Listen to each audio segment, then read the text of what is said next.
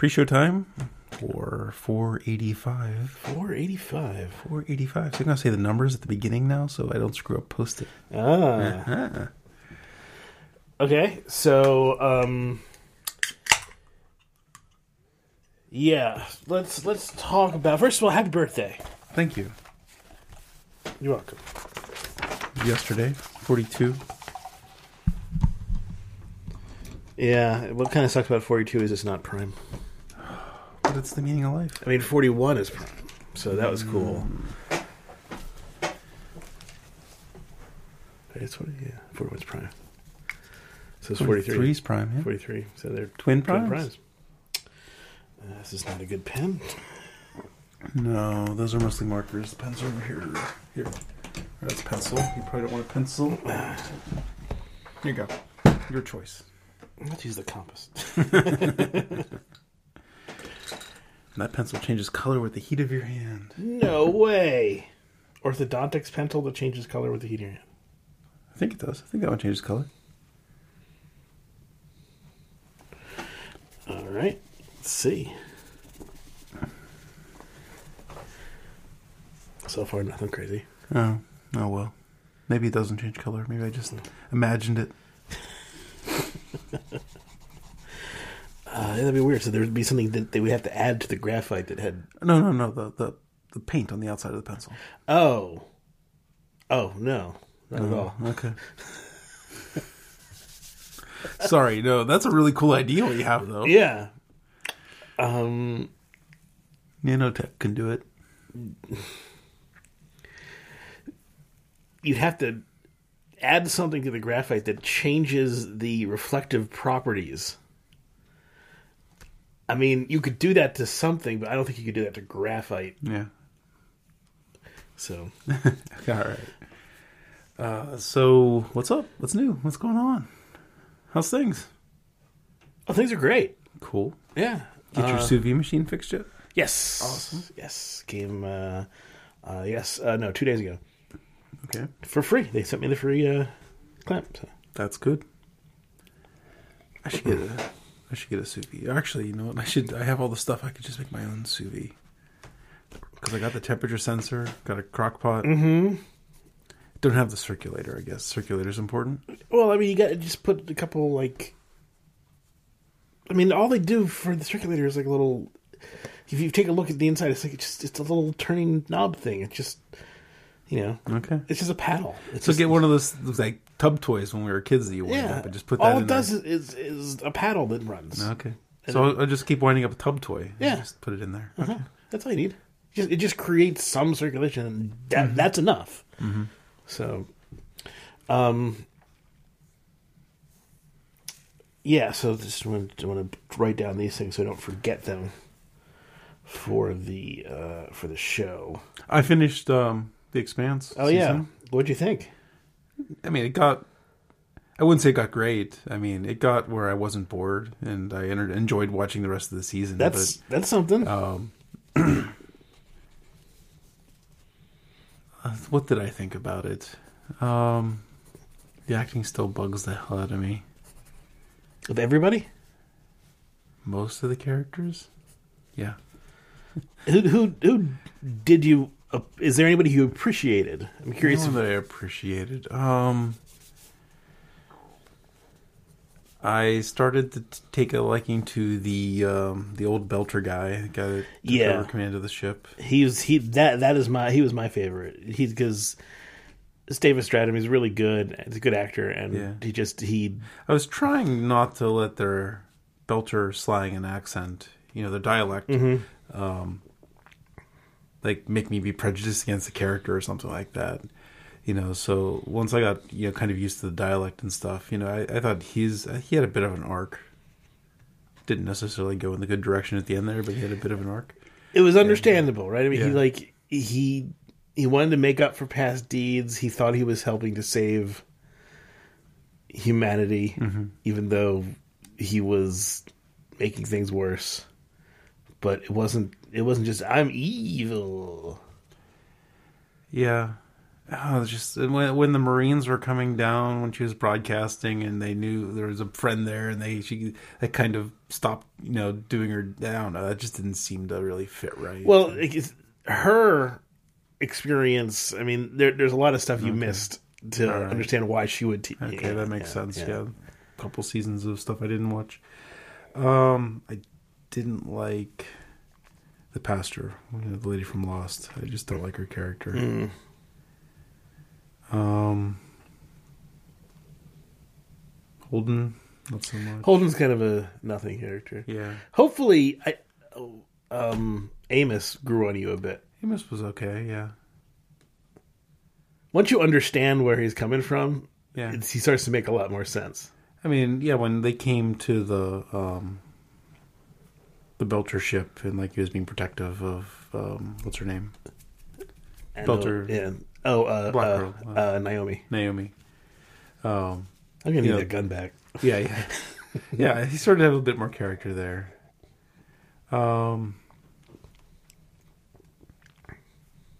It got to the point where I was like, okay, I can see where this season goes. I'm interested enough in the story, right? Cool. But really, not much beyond interest in the story. And then This is very plot driven. Yeah. Series. These episodes are very plot driven. And then they basically wrote themselves like into a green pasture at the end there. Well, see, the interesting thing about it is a lot of the first stuff were setting up all the politics and stuff of the solar system and how it was working and how, the Earth is overpopulated, but relies on lots of food and stuff from the Belters, food and water and all that other stuff from the Belters. Mars is trying to terraform their planet into something where they don't have to rely so much on all this other stuff. Right. And the Belters, of course, are almost indentured servitudes but they've rebelled and sort of formed their own thing because where else is Earth and other stuff going to get there? Mm-hmm. Then this happens. All of a sudden, now you know why it's called The Expanse. Yeah. And suddenly, like in an instant, all the politics changes. Oh, yeah. Like, Earth now is going to be a backwater. The belt has no power anymore. There's 1,500 solar systems. Are they all habitable? I mean, are they all inhabited? They're not inhabited. They're habitable. Okay, right. Okay, so they're all habitable. Yeah. Okay. All of them? Or most of them? Probably most of them. Okay. We haven't, I was just curious if there was a distinction, whether they were all like whether you knew and whether it mattered and whether there was a distinction if every one of them was habitable or if just... if 3 of them are habitable, it's a huge deal. Oh, sure. If hundreds of them are habitable, it's... Oh, no, I understand what you're saying. Yeah. I was just wondering if there was information... Why stay on Mars now? Mars was like the next best place. So all of the politics, all of the power structures is suddenly almost like instantly changed overnight. Well, yeah, it's going to be a land rush, right? I mean,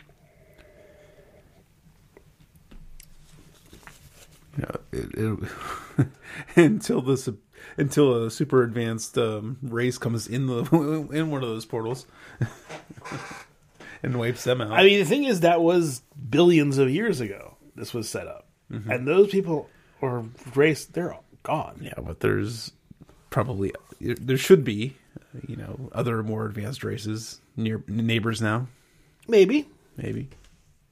As far as I know, that's not a part of it. As far as I know, this is about humans who have found something, right? But it's still. Not so a human story. It's not Star Wars yet. Right. Makes sense not making it into Star Wars. Yeah. Makes sense kind of keeping it hard sci-fi. With just a little bit of space magic. Yeah, with the magic portal. But, once you get through the magic portal, so I could buy that story, right? You have the ancients who built this thing, but they went extinct. We've triggered it. And now, we Yeah, I mean, it's hard. Like, so we don't have any in real life. We don't have any evidence about how prevalent life is, or how prevalent intelligent life is.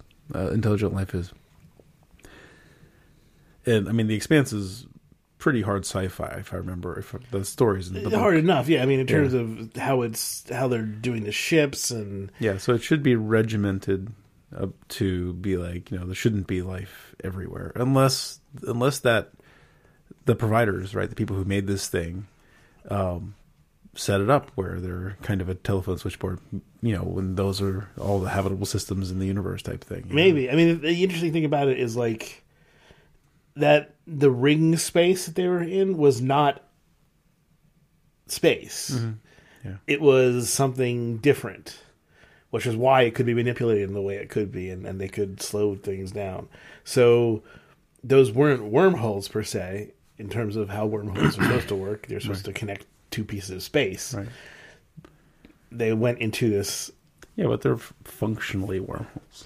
I mean... They're the wormholes functionally sci-fi from wormholes. a pop sci idea of wormholes, but from a scientific idea of what wormholes are, they're not. And the interesting thing is, all this time was spent in those in basically. So there are 9 books in this series. I think they've published 7. The first 3 basically are the first trilogy that sets up then this new paradigm. But the idea is, where was I going with this?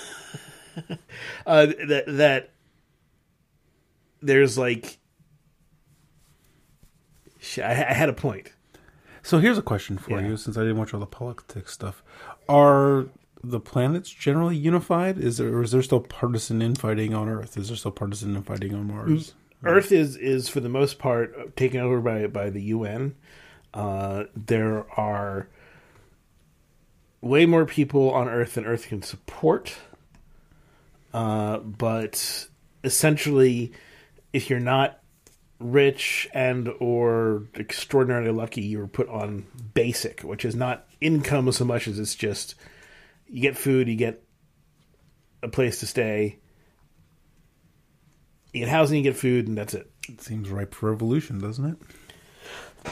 I mean, that's why people have left and people try to do other things, But and then there's a whole massive underclass on Earth who don't ever get to go anywhere or do anything, and some of them manage to escape and leave to the belt. Or so Mars has they went independent, and they have been developing lots of high tech stuff, but they're just still not.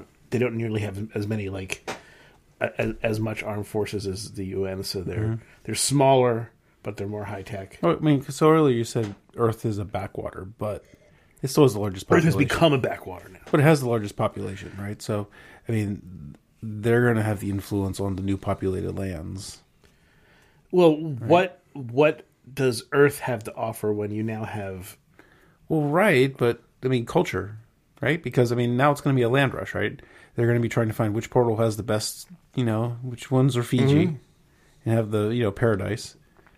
And, they're going to be fighting over paradises. Mm-hmm. Not everyone's... As they said, a blood-soaked gold rush, yeah. Yeah, okay. So, yeah, I mean, I would write it the same way, right? But if most of the human population are on Earth... Oh, yeah, I don't remember what to say. Okay, yeah. Say if so they're going to have the majority of the people transiting, the culture, when they establish, So it seems like, they still have an advantage, right? The Earthlings will still have an advantage over the Martians or the Belters.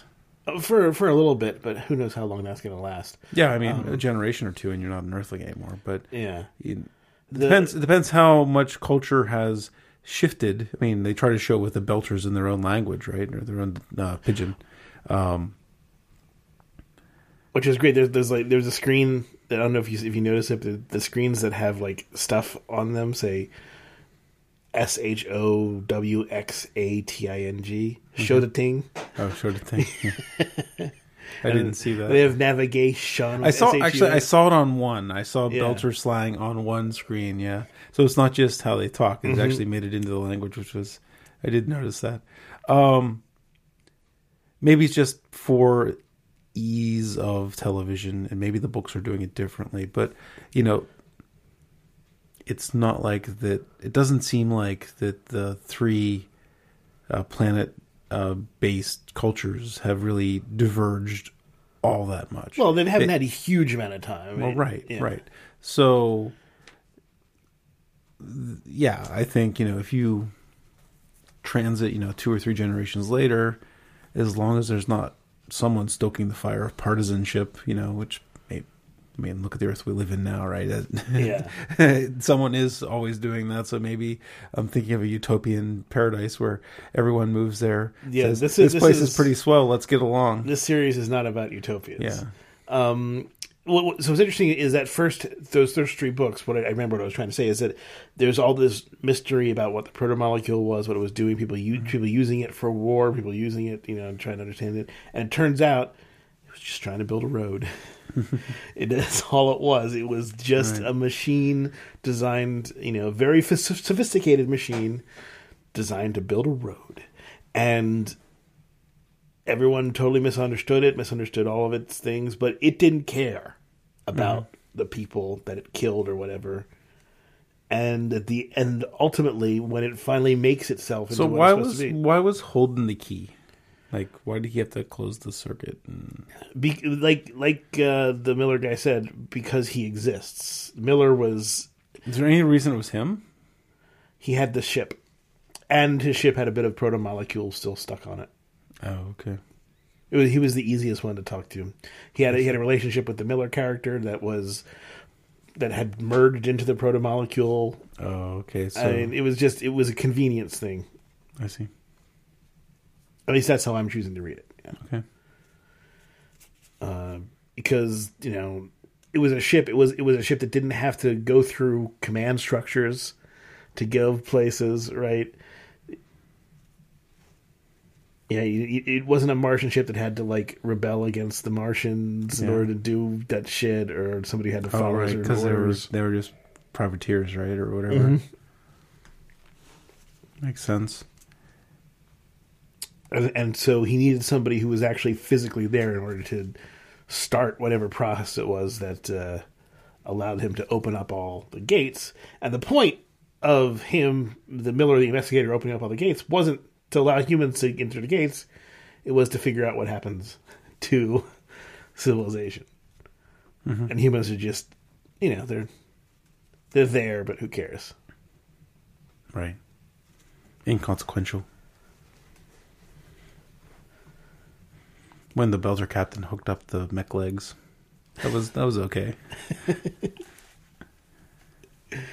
So yeah, I'm glad that finally it sort of clicked in some sense. I was waiting for her to use the mech legs against the exoskeleton bad lady. Oh, because it seemed like those should have came together since we have superpowers. But the exoskeleton bad lady is not a bad lady. She's part of their team. But there was the bad dude. Oh yeah. He got smashed by the lift. That was good. Yeah, that was unexpected. They set it up very much like, oh, she's going to sacrifice herself, and then... Yeah. Yeah. No, cool. So if you would like, you could go back and watch the Expanse to sort of understand some of that politics stuff. Since I really don't like the acting much, I don't think it's entirely necessary. But at least you see, this is going in interesting places, and this is taking... and it's setting up questions, but it's also answering them, which is nice. Yeah, so the thing that got me through that is, you saw the treadmill in there. I've been, doing a lot of time on the treadmill trying to work on this. Uh-huh. And, you know what I like? Probably my favorite thing on the treadmill is watching number file videos. Oh. I don't know. It just it gets me thinking enough that it distracts it. I don't know, some message, or I'll turn down the sound. It actually distracts me. Gets me looking at it. Like I was watching one on the opposite of infinity, infinitesimals, right? And actually, I didn't get it through. I had to jump off and do something, but that just seems to make the miles melt away. You watch the Spacetime videos on that. Yeah. PBS Spacetime. Yeah. For some reason, I must have watched a number file or two, so now it's like, YouTube thinks that it's my favorite thing in the world, so it recommends all of them. I mean, Number 5 is a good channel. Yeah. The weird thing is, like, I'm a huge fan of math. It's weird to call it number file because numbers aren't really that important in math. I mean, that's what they do, right? They distill this, these, I don't know if they're theorems or postulates, whatever, but they'll distill down like, they go immediately to variables, right? To letters, right? They're talking about like how can you prove you can fit a number between one number and the next number? Well, so number one, the first number, so like say 0 is A and 1 is B, right? So the formula to prove you can fit a number between that is A plus B divided by 2. Mm-hmm. Gives you a half, right? And you just do that the whole way down till you have a million zeros, and hey, look, it still divides in half, right? And you get a number between it. And, this was the beginning of the infinitesimal thing. But, they do it right there. And they've done it. I've watched other ones where, they start doing other kinds of proofs. Right. You substitute any number for n and you throw it together into a simple way of structuring it. And you see that no matter what you pop in those. Yeah. The one where they were doing, it was, what were they? The toothpick thing, the toothpick game. It's almost like a fractal, right? Where you lay a toothpick down, and then on a tip of every toothpick, you put another bisecting toothpick, and you can have a formula like how and it because it goes in squares, right? Mm-hmm. Where 4, 8, 16, the thing is an even pattern, right? And so the guy started writing the formulas for the math he had done on this toothpick game, and right away.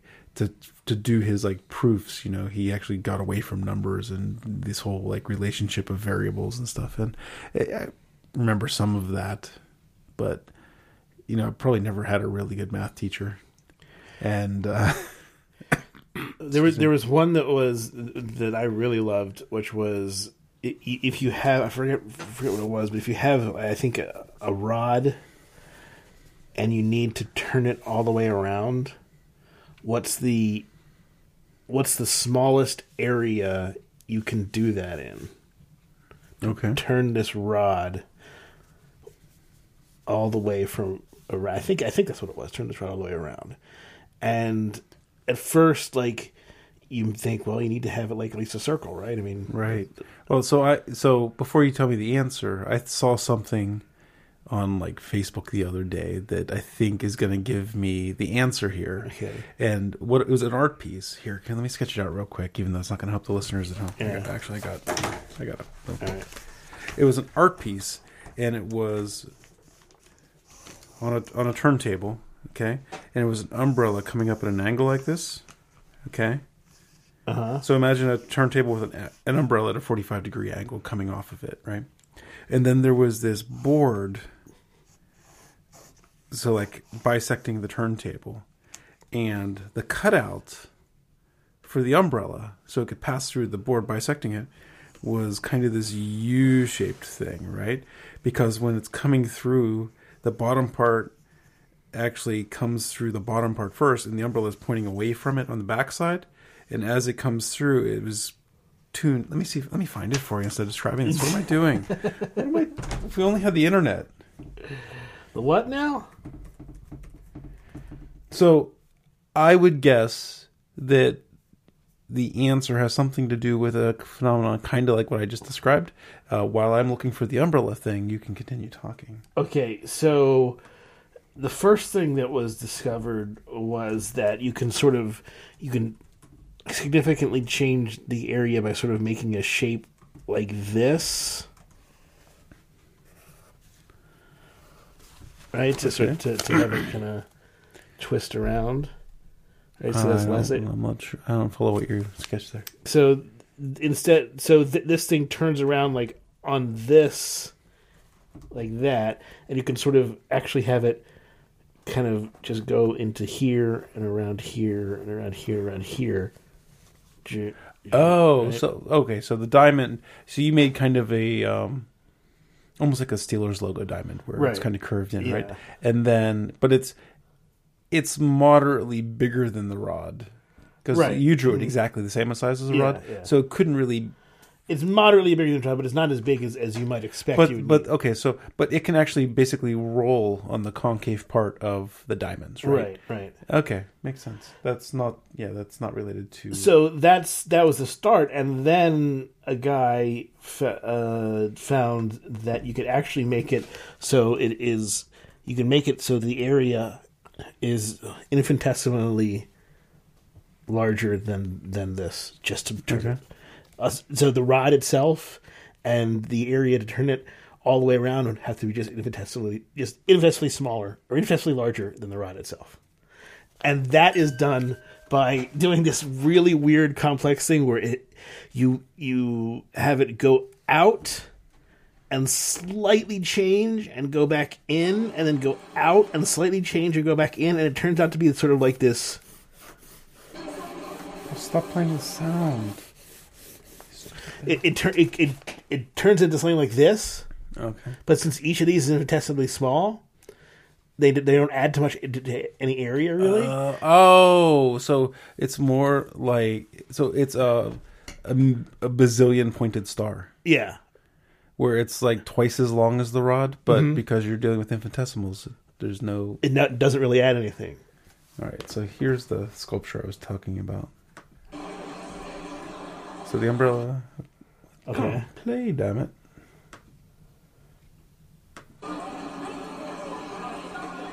I see. So, and even though the umbrella is not curved, it's a curved shape.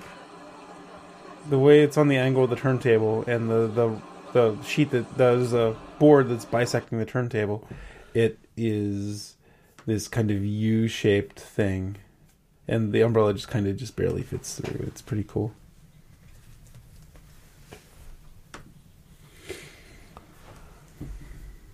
Yeah, I'll see if I can find that interesting one, because it was a cool number file, because it was like it's like about a 14-minute one, and for like 10 minutes you're like, what the hell is he doing? I don't understand. And then all of a sudden it comes together at the end. And I'm like, oh. And it just says, oh, just go. It's like, oh, that totally makes sense.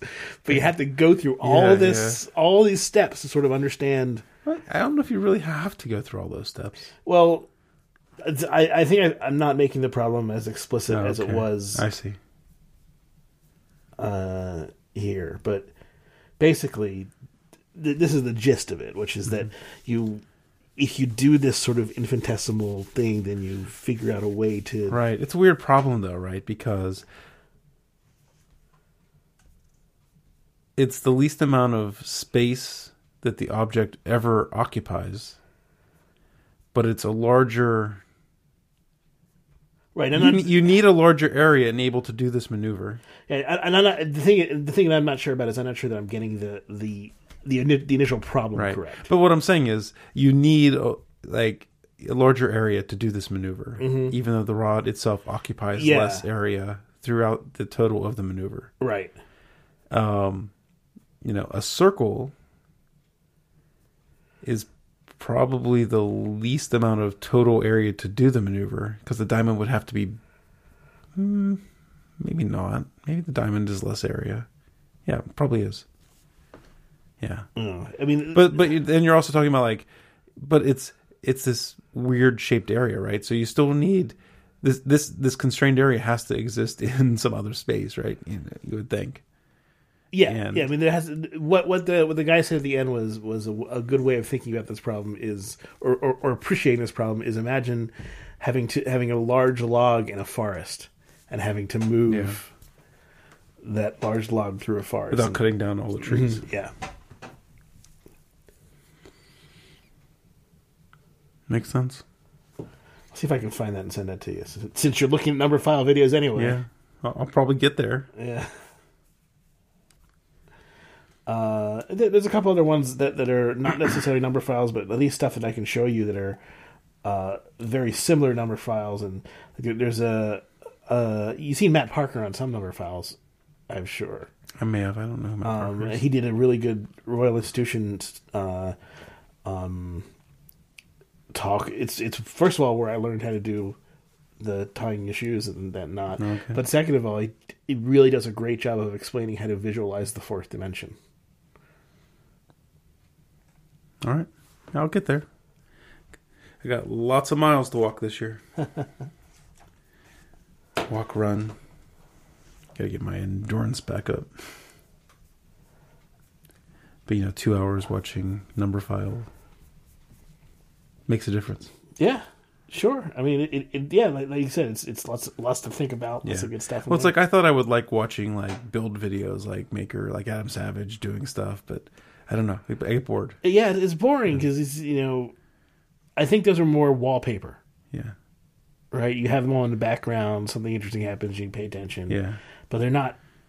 They don't insist on you getting your attention constantly. Yeah. I look for Tadashi. When they do like Tadashi's toys, stuff like that, he does some really great stuff. Okay. This guy. Okay, I haven't seen those ones yet.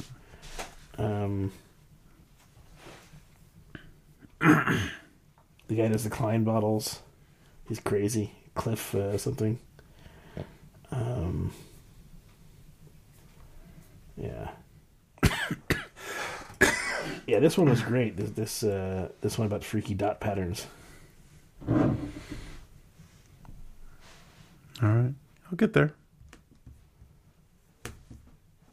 All right, but I noticed when I was watching those, like just time would fly because I'd be, in my head trying to understand what's happening. And, yeah, maybe I'll actually get a handle on calculus again if I watch enough. They don't really go into calculus much in Numberphile. Yeah. The infinitesimal one was talking about, right? Because that's kind of, the area under a curve type thing. I was getting into it, and it was kind of refreshing my memory on some stuff that I haven't thought about in, very, very long time.